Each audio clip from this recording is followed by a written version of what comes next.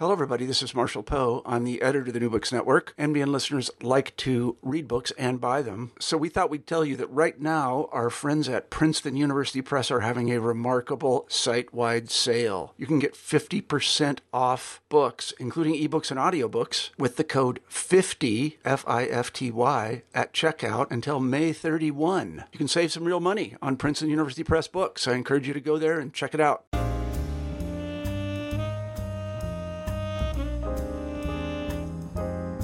Hello, I'm Nicole Powell, co-host of New Books in African American Studies, a podcast channel on the New Books Network. Very honored and happy to interview the author of a seminal work that converges and dialogues across several disciplines, Dr. Ebony Elizabeth Thomas, author of The Dark Fantastic, Race and the Imagination from Harry Potter to the Hunger Games. Dr. Thomas is Associate Professor in the Literacy, Culture, and International Educational Division at the University of Pennsylvania's Graduate School of Education. A former Detroit Public School teacher and National Academy of Education Spencer Foundation postdoctoral fellow, she's an expert on diversity in children's literature, youth media, and fan studies. Dr. Thomas, thank you for joining me. Thanks for having me. Oh, yeah, of course. So let's jump right into the interview. So you give readers a pretty comprehensive definition of the dark fantastic in your introduction, indicating the disciplines and what informs the discipline and who it's in conversation with. So for listeners, what is the dark fantastic and how does it converge with Afrofuturism or speculative fiction? And how does it differentiate from those genres? So the dark fantastic is my term for the role that race plays in the Western imagination. A lot of work that preceded mine focused rightly on Afrofuturistic speculative production. So, for instance, there was Ytasha Womack's huge book, Afrofuturism, that came out. There were also books by Kenitra Brooks, Andre Carrington. When you begin naming names, sometimes you forget folks. Isaiah Lavender, whose book I read after I submitted The Dark Fantastic. So there were a lot of books that came out during the first half of the 21st century. Andre's book sort of circled in on the territory that I wanted to cover in The Dark Fantastic. While I really appreciated all the amazing work done on Black authors, Black filmmakers, and Black creatives who made fantastic visions for us possible, the fact remained that most speculative narrative was produced by people who weren't us. And yet there were still Black characters in those stories. And we have all read those characters. We all viewed those characters. And there's so much of that compared to the smaller numbers of liberatory, Black fantastic, and Afrofuturistic narratives. Now, of course, the situation is improving. But I wanted to look at the role that race was playing in recent Western I guess I shouldn't even say Western, maybe English language, blockbuster stories that many of our children, teens, and young adults had consumed. And my thesis is that these narratives were shaping the ways that they saw race and Black people. So you, a little bit further on in the book, you talk about the role of the monster in speculative fiction and how the monster can come to be in alignment with how people of color can view themselves in speculative fiction as being like ostracized or being minoritized and marginalized. So how can you speak a little bit more to the role of the monster in your work and in the works of other speculative fiction? Yes. So the monster as metaphor for the racialized other has existed in the West since the late Middle Ages. One book that came out as I was revising was Stamped from the Beginning, which won the National Book Award a few years ago by Dr. Ibram Kendi.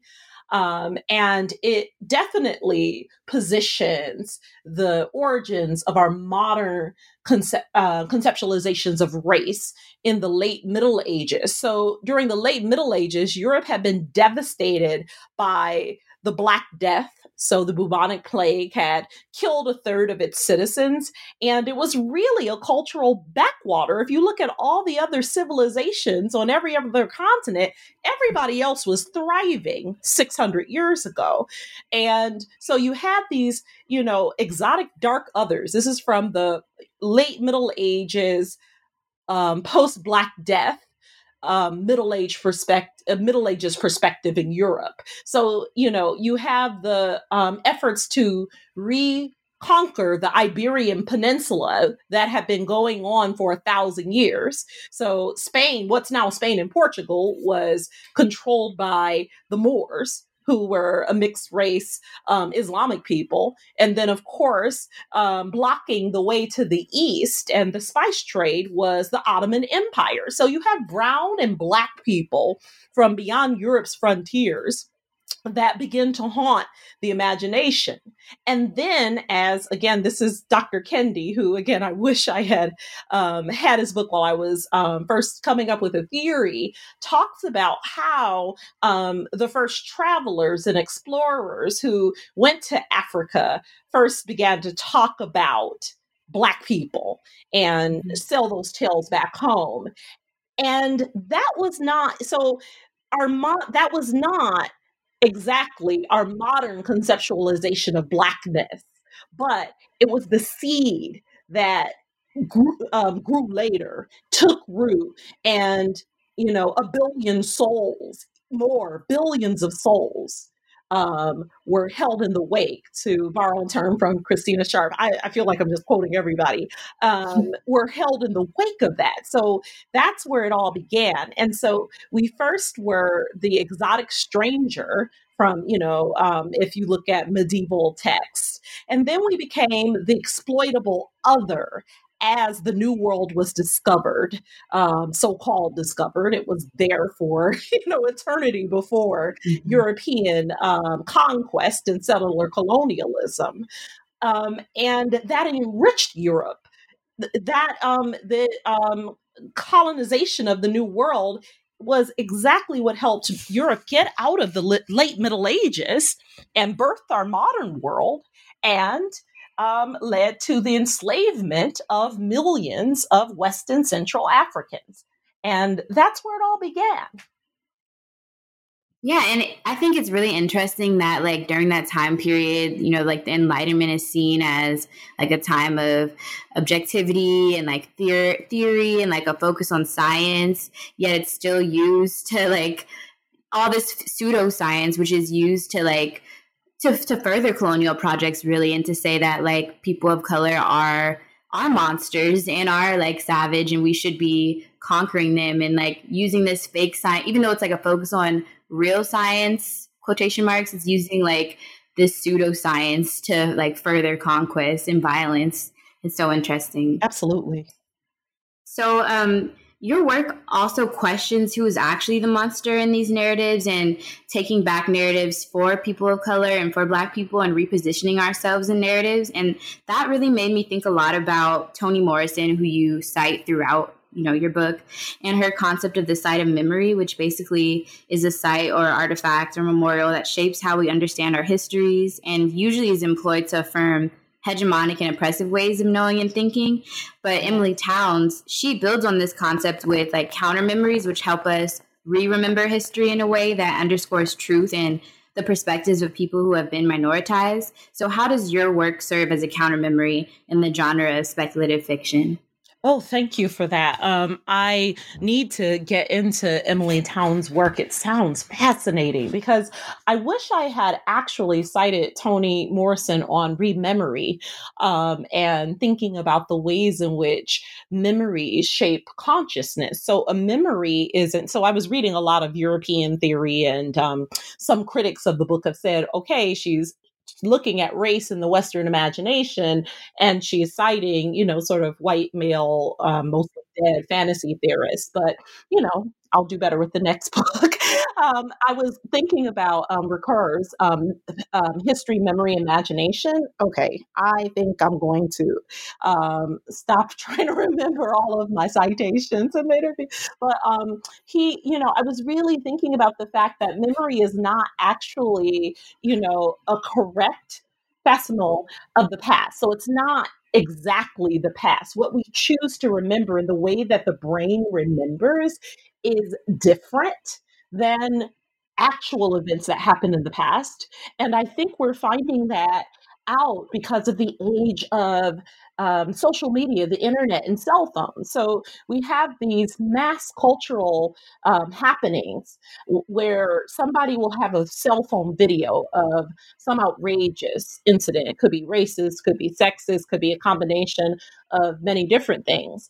And we each see that video according to who we are and the way that our consciousness has been shaped to receive these images or these impressions of what actually happened. So it's not that people are necessarily lying when they're looking at a video, but perspective is something I'm so fascinated with coming out of the Dark Fantastic, because perspective is, like, we could all be at the scene of an accident, but because of our angle, because of our relationship to the people who are, in the car, bystanders, first responders, we're all going to have a different perception of that. And I think that's dialed up so much more when we're thinking about race and the founding atrocities of the nation. So, enslavement, the near genocide of Native and Indigenous and First Nations people.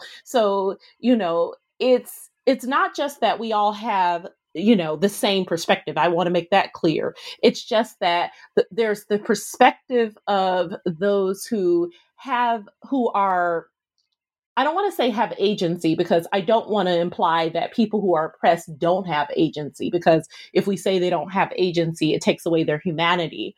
But I think power is the dimension that shapes our perspective, and we all have unequal stakes in the fantastic because of who those stories interpolate us as. So whether you are interpolated as the monster, you could be as innocent as Rue, but if the paint by numbers rubric that still exists in fantasy says that you have to be the monster, then your death is going to be seen as necessary for the functioning of the plot. It's not going to be seen as, oh my God, this is an innocent girl and she loses her life so that the protagonist, who is just like most protagonists in most children's literature, most fairy tales, most fantasy and science fiction, her death is a necessary thing so that the protagonist can fulfill their goal. So I think that perspective is this huge dimension of storytelling that we're missing when we're thinking about racial justice, not only in media, but in education. Right. So thinking about multiplicity of perspectives and their differing levels of power and the ways that they consume cultural products, but also in the way that they produce cultural products, reminded me of your statement about networked communities and how that allows for, in your words, participatory turns and sharing ideas, and what that means for traditionally and presently excluded voices in the speculative fiction genre. So can you speak more about those network communities and how multiplicity of voices and like fan communities add to the genre or add to the work? Absolutely. Participatory networks online have changed everything. Well, maybe they haven't changed things as fast as you and I would like, but I do take an optimistic stance toward the potential of social media and networked participatory communities to shift this a bit. And I think the key dimension is that reader response is now crowdsourced, amplified, and sped up more than any other time in the recent past. So that means that, okay, so 50 years ago, maybe that's too long. Let's just go back 25 years. So I was in my late teens 25 years ago.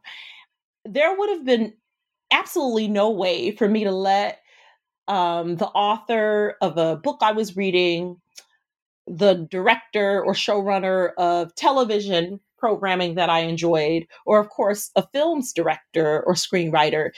There was no way to know or for me to communicate to them that I loved their stories other than writing a letter.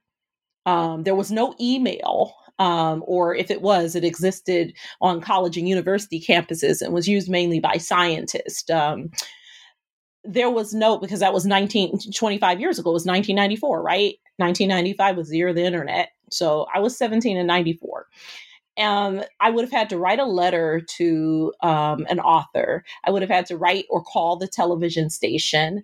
I might have been able to try to fly to LA at exorbitant 1990s flight prices and go talk to the director. But do you see the problem here? So I'm a Generation Xer. We're all bound by time. So people who say generations don't matter, I think they don't know what they're talking about, because no matter how young my perspective is, I'm just finishing up my first young adult novel, but I'm 42 now. You can't have your 90s in the 2020s if you're Generation Z. So you can, rock retro. It is not the 90s anymore. Clinton is not president. Do you see what I mean? So we're all bound by time. There was a limit to what my generation of blurs and future professors and scholars and creatives could do to let people know about our consternation. Of course, we invented hip hop. So, we lived through the war on drugs. We lived through the early phases of mass incarceration. We were mad as hell. We didn't have broadcast social media. So that's why I say millennials and Generation Z have been able to force change in media, not as fast as we'd like. These tropes, these caricaturizations, and these racist stereotypes have existed in all media, not just fantastic, for centuries, more than a half millennium. But now, when a director puts out a problematic film or an author encodes stereotypes in their new fantasy novel, people are going to go to Twitter and Instagram and other forms of new media, and they're going to clap back. Tumblr is less popular now, but people certainly use Tumblr to clap back against representations they had issues with. And the flip side of the coin that doesn't get as much attention is that they also use new media to advocate for the kinds of representations that they want to see. And that's new. That's different. That's what I would have loved when I was a child and teenager, but didn't get into there was not the internet until my 20s, and broadcast social media really, came into being in my very late 20s when I was almost 30. So that is the difference. And that is what's new today.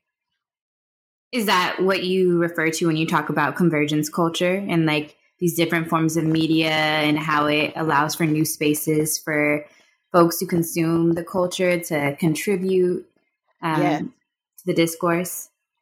So convergence culture, that is exactly what it is. It's what Henry Jenkins and his colleagues have said, all these forms of media are beginning to collide. So another thing that was true a generation ago was that, there was the world of television, and you would see certain actors would do TV and certain screenwriters would write for television, right? But then there were other actors that did film and they would write for film. And sometimes you would have authors whose work would appear on the big or small screen, and those were generally the best sellers. But ne'er did the twain, actually, the thrain, I don't know if that's an old English word, ne'er would the thrain meet. You didn't have much crossover. But now we know that the big media corporations are all about franchising. So when they look at each end of a narrative, transmedia narrative, to figure out how many other ways can they tell that story and market it. And the way that younger audiences are set up to consume media, they don't feel that they have the whole story, or they don't feel they're a true fan of that story unless they are getting all pieces of that narrative across mode and genre and form. So if you are a Marvel fan, of course you're going to watch the Marvel movies, but you're also anticipating the new Disney streaming channel so you can get new Marvel shows. If you are a fan worth your salt, you're actually reading Marvel comics, or you should be reading comics of all kinds, not just Marvel. There are novelizations of in some franchises. There's also the merchandising, which I didn't talk about at all in The Dark Fantastic, and I'm hoping that a young scholar out there listening would pick that piece of it up. I feel like I've just scratched the surface, and a rising generation of scholars is going to just really blow this area of work open. And so you're immersed in all of this storytelling, but you are also consuming and spending a ton more money in order to get all pieces of that narrative than we would have 20, 30, or 40 years ago. You see what I'm saying? Yeah, that makes sense. New paths for folks to contribute that weren't present before in the genre. But only because companies think they can make money off of it. So it's not out of the goodness of their hearts. It's just that, oh boy, people are so into this stuff these days that they, won't feel as if their knowledge is complete, unless they can read the books, read the comics, watch any associated television show. Okay, if it's a successful show, there'll be a movie. You have to hop online. You need to have the merchandise, wear your t-shirt, wear your jewelry, so this has become $1 billion enterprise. And that's why speculative storytelling, science fiction, fantasy, and comics have eaten Hollywood, because of the transmedia potential there. It's almost like those things serve as like legitimacy or credentials. And if you aren't well versed in all the different forms of media, like the TV, the movie version, you don't have the t-shirts, you don't have the merchandise, the figurines, then you're not so it's interesting because it seems as if like capitalism could exclude people from being like legitimate fans almost. You're circling in on something really interesting. There we go. And this is something I really wish I had pulled out of The Dark Fantastic, but again, that won't be my last foray into this area. I hope to write more about this, because you mentioned that, capitalism has really incentivized people to get all parts of the story. So some people have said that fandom is like religion these days, because people are more secular now. And so, but, as a religious person myself, I'm not really sure that is exactly it. I think that people have always wanted more of a story. So, if you look at I shouldn't say old stories. I don't want to offend anyone listening, but, for instance, older stories, one of the first modern media fandoms was Star Trek. But even before then, there were people who eagerly awaited the next installment of their favorite Victorian author's tale. Before that, all around the world, our deep ancestors sat around campfires and all over the place, and we listened to the storytellers tell us about the world around us. And we always wanted more of the story. A good storyteller never gives you everything.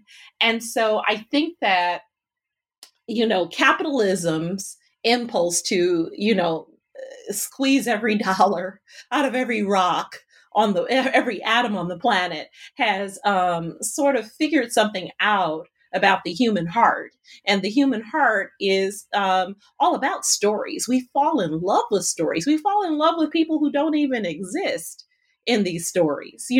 There's no such person as Hermione Granger, but you couldn't have told me that at 21, 22 years old, when I was far too old to fall in love with this children's book and to see myself in this, too smart character who always spoke up first and was super annoying because she always wanted to, get the answer right.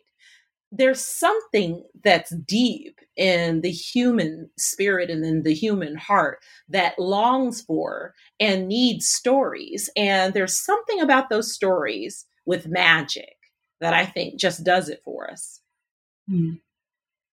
And I think like there's something about being able to, you talk about this in your book, but being able to relate to the stories and how that relates to the fantastical. You talk a lot about the hesitation moment in fantasy and how that signals fantasy, and how you are able to, the moment of the hesitation moment where you don't 100% believe, that signifies the fantastical. And another question on that is, for people of color, people who don't identify or align with the identities of the people in the narratives, how is that hesitation moment made real? So you can be really inspired or astounded by what's fantastical in the work, but then you're like, oh, I'm not like this character because I don't identify with them. I don't look like them. Do you think that aligns kind of with the hesitation moment? I think it does. I think in the book, I mentioned that I really would love reader response research on this, because we truly don't know as much as we need to know in the digital age about what happens when readers encounter the fantastic. So I, along with my graduate students at Penn, are launching a new study where we want to get some talk back from fans who are between the ages of 18 and 30, because that's millennials and early first wave Generation Z. And they were the first generation to grow up completely during the digital age. So, there were early computers for Generation X, but I don't count us because we just weren't networked. The oldest Generation Xers are Michelle Obama's age, 1964. Then our generation ends in 1980. And then if you came out of high school in 1998, yeah, you had dial-up internet, but you didn't have a cell phone as a teenager. That's very different. So anyway, one of the things that we need to know is what actually does happen when different kinds of people encounter different kinds of people, places, plots, and situations in the fantastic. So, and what causes people to identify or disidentify with characters? And here's something that I am curious about. It seems to me that audiences of color more readily identify with white characters than the reverse. It seems we hear a lot, and if you look at the pages of the web pages for Amazon Goodreads, I would invite you to look at some of the recent authors of color who are non-Hugo winning or so not the super famous people, because those people are geniuses. Like we have N.K. Jemisin, P. Djeli Clark, so many, others, Tomi Adeyemi and others. Just the few middle grade, young adult, and adult fantasies and science fiction novels that have appeared over the past 10 years. If I had more time, I would do my own. I was trained in discourse analysis. Look at the kinds of terminology that readers from outside that person's culture, often white, will leave on those reviews. We see a lot about likability, and we see a lot about relatability. They tell us they don't like the characters or they can't relate to the characters. We hear that so much. And so it leads a scholar to wonder, what is it about the character they don't like? What is it about the character that they can't relate to? Because, for a lot of the young adult narratives, the children are middle class. So it's not like they grew up like I did on the deep west side of Detroit, So there aren't any class differences with, most of the, readers and them.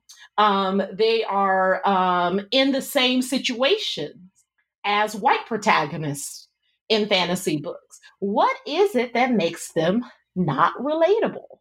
And we just don't have any empirical research on that.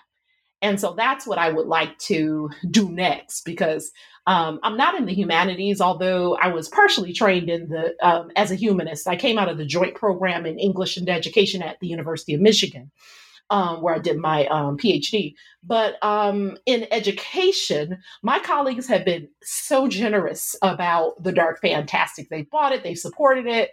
But now I need to, interview some folks and do some qualitative research and find out what are people saying about their experiences in these transmedia worlds. Right. And I think that reminds me a lot of like desirability politics. And like you said, that's a question for further research. But what makes these characters so undesirable or like unlikable to mass readers? And speaking of likability of characters, so the framework of the book focuses on 4 different characters: Gwen in Merlin, Rue in Hunger Games, Bonnie in Vampire Diaries, and Hermione in Harry Potter. So why did you select those 4 characters to analyze, and how do they help inform readers' understandings of the dark fantastic? Well, I selected those 4 characters because those were 4 characters I enjoyed, 4 fandoms I appreciated and, and participated in, even if they were not always comfortable for fans of color. And they were also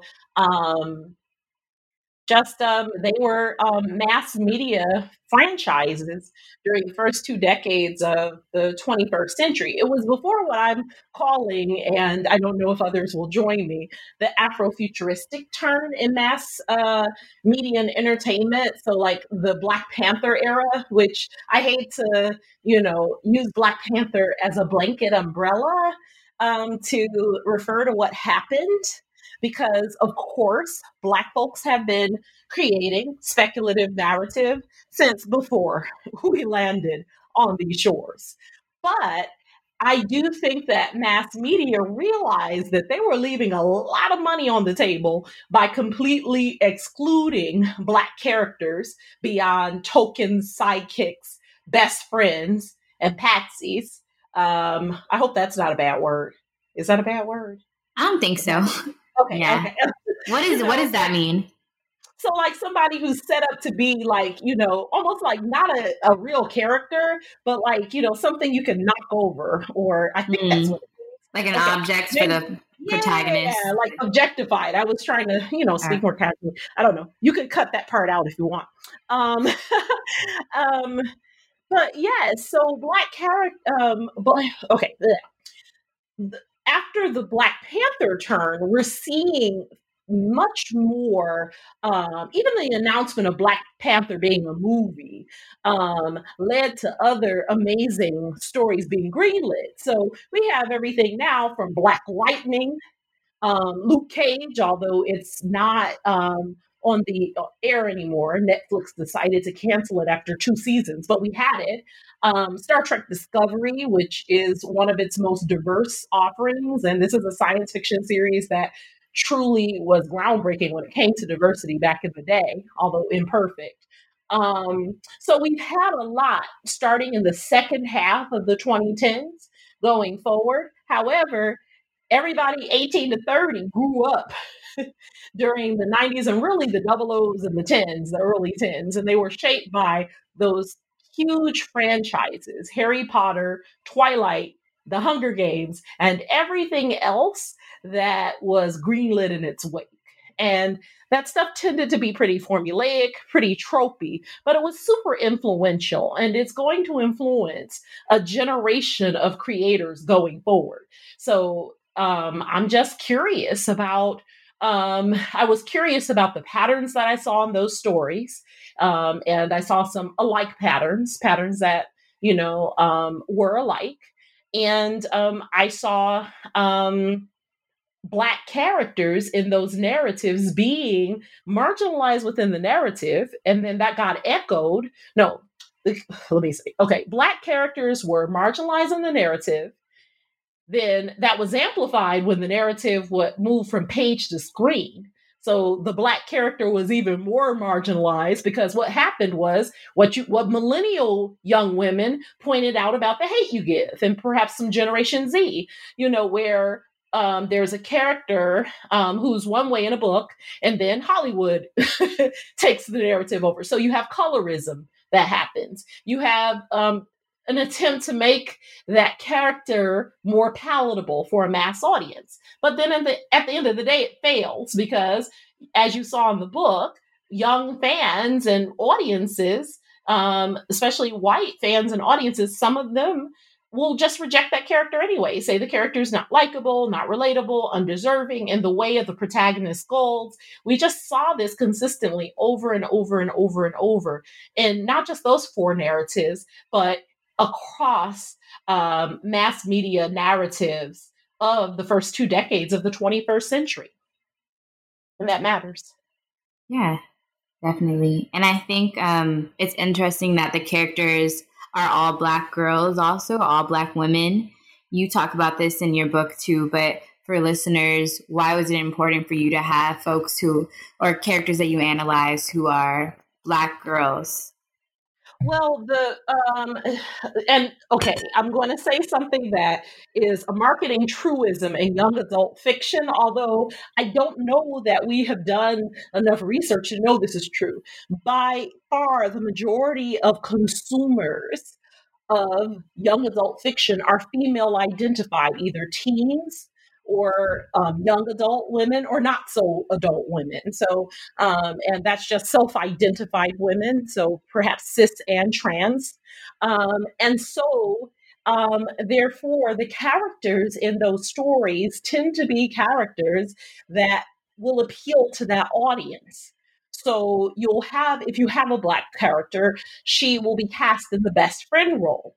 If she moves out of that role and ends up in a role where she's not seen to be, if she ends up in a role where she's not seen as worthy by the majority of that young audience or YA narrative audience, there's backlash. So we certainly saw that with the BBC's Merlin, but you see that every time. You saw it with currently you've seen it in the Flash fandom, although that's comics. DC TV was marketed to the same, sort of teen novel to TV audience that, we saw with Pretty Little Liars and Gossip Girl and some of those other stories a decade ago, right? So yes, you end up having to appeal to that audience. And so therefore, Black girls are marginalized. And until recently, Black boys were non-existent. There were, and especially during the 2000s and the first half of the 2010s, you just didn't have any Black boys. Now you're starting to see that change because of the Marvelverse. I think we just have to give it credit because there were just, there are so many of these fictional towns where these stories are set. They don't have any, there's one Black family and they only have girls, like they don't make boys. So it's really sad. And then if the boy appears, I'm thinking of the Vampire Diaries, which ran for 8 seasons, he always gets killed. So you almost hated to see, it's like, yes, Bonnie's going to break away from the Salvatore brothers. They're giving her a brother love interest of her own. And then all of a sudden, he's just gone. Know what's going to happen to him. He's gone. It's like, how many episodes did the one who lasted the longest last? So, it's just a point of frustration. And then we have to ask, what does that do for Black girl audiences who are watching that? And how does that teach everybody else? How does that teach us how to treat each other? So if the Black girl's always marginalized, if she's the help and she's like, oh, I'm going to sacrifice for you, or I have no needs, I have no wants, I'm sassy, or I'm a doormat, then when people encounter real life Black girls and women, I think that even unconsciously, they're picking up cues on how we are to be treated and how we should be existing in the world. And that matters. Right. And I think that relates a lot to your understandings of the imagination gap, which I never heard before reading this book. And you compare it to the yeah. Well, thank you for that language. Because I think that language and that articulation is really important, and having the vocabulary to be able to say like, oh, this is what I'm experiencing. It gives power to, and it speaks truth to power. So people can say like, oh, the reason why we don't see all this, or we don't see these characters being represented, is because authors have an imagination gap in the ways that they want to portray characters. So thank you for talking about that. Could you speak a little bit more about the imagination gap? Because I think when I was reading it initially, I thought it was, oh, this is the deficiency in like Black young readers to or of having like imaginative possibilities in the ways that we understand life, but actually it's more of like the ways that authors have an imagination gap. So could you speak a little bit more about that? Absolutely. Yeah. I didn't want people to walk away thinking that I was critiquing Black folks for not imagining new possibilities or new narratives. I mean, I have to quote Kevin Young's The Great album here: forget cosmopolitanism. Let's explore the trapped Black mind as cosmos. I love that quote because thinking about how vast we are and how many multitudes we contain. And of course, I know that's not a Black author, but thinking about all that we contain and what the barriers have been toward for Black people trying to publish, trying to get their stories on screens big and small, trying to keep their comics in print and circulation. I don't think that the gap is us. I do think that our society, our collective consciousness cannot even imagine us outside of a few set places. So like during lectures, I've said, can you imagine if you thought that, and I think I probably got this from one of the YouTubers. I love science YouTube, by the way. That's like what I do to like chill out. Like I pretend that, I could someday be a theoretical physicist, right?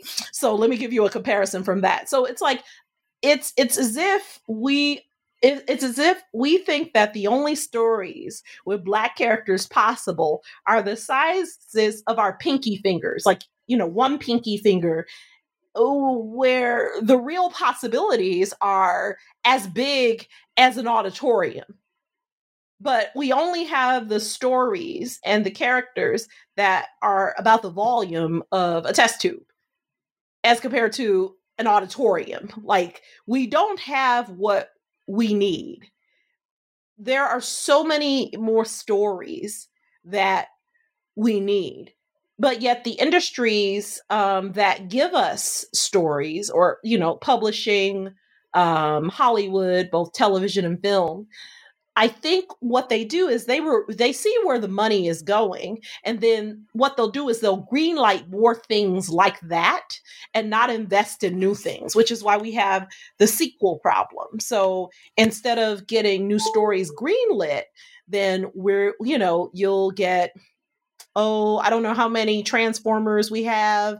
I did enjoy some of the Fast and Furious theories. You know what I mean? So you'll get 7 or 8 films in the same franchise, and yet we have a lot of young, brilliant Black filmmakers trying to break in to that industry to give us great stuff. I'm sure you saw that there are Nigerian youth who are, because I'm not just thinking about Black folks here in the States, I'm thinking about us all over the planet. And because I love science fiction, eventually elsewhere in the galaxy, there are young Nigerians who are using their cell phones to create these brilliant science fiction films, like short films. So our youth have always had this capacity to dream, to play, to imagine, and to create.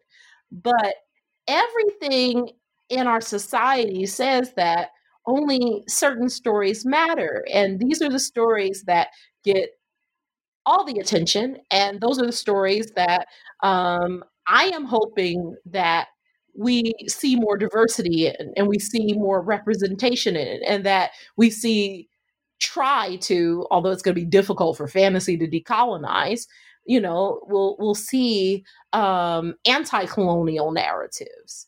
So I'm very hopeful. I do think the 2 generations after mine can show us the way. And you are someone who's actively trying to fill that imagination gap, and someone who contributes to the genre. So yes, thank you for that. Thank you for that. And congratulations on, you said that you have a new young adult novel coming out soon. Oh gosh, from your lips to my book is going to be submitted to my agent within the next 24 to 48 hours again. Wow. and I'm hoping to, that he'll submit it this fall. We're working on it. And what I wanted to do is to write a Black American fantasy.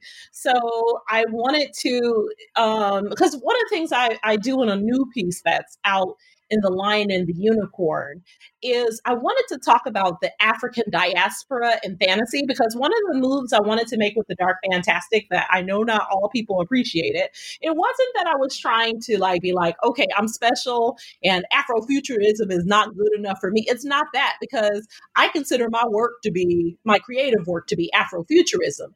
What I didn't like was that, there's always in the West this impetus to put Black people in a box. And so therefore whenever other folks take a term, they'll find a term and then they'll throw us all into that one pile. But what I want to do is to show that we are Afrofuturism, but we're creating and influencing all the speculative genres, all of it.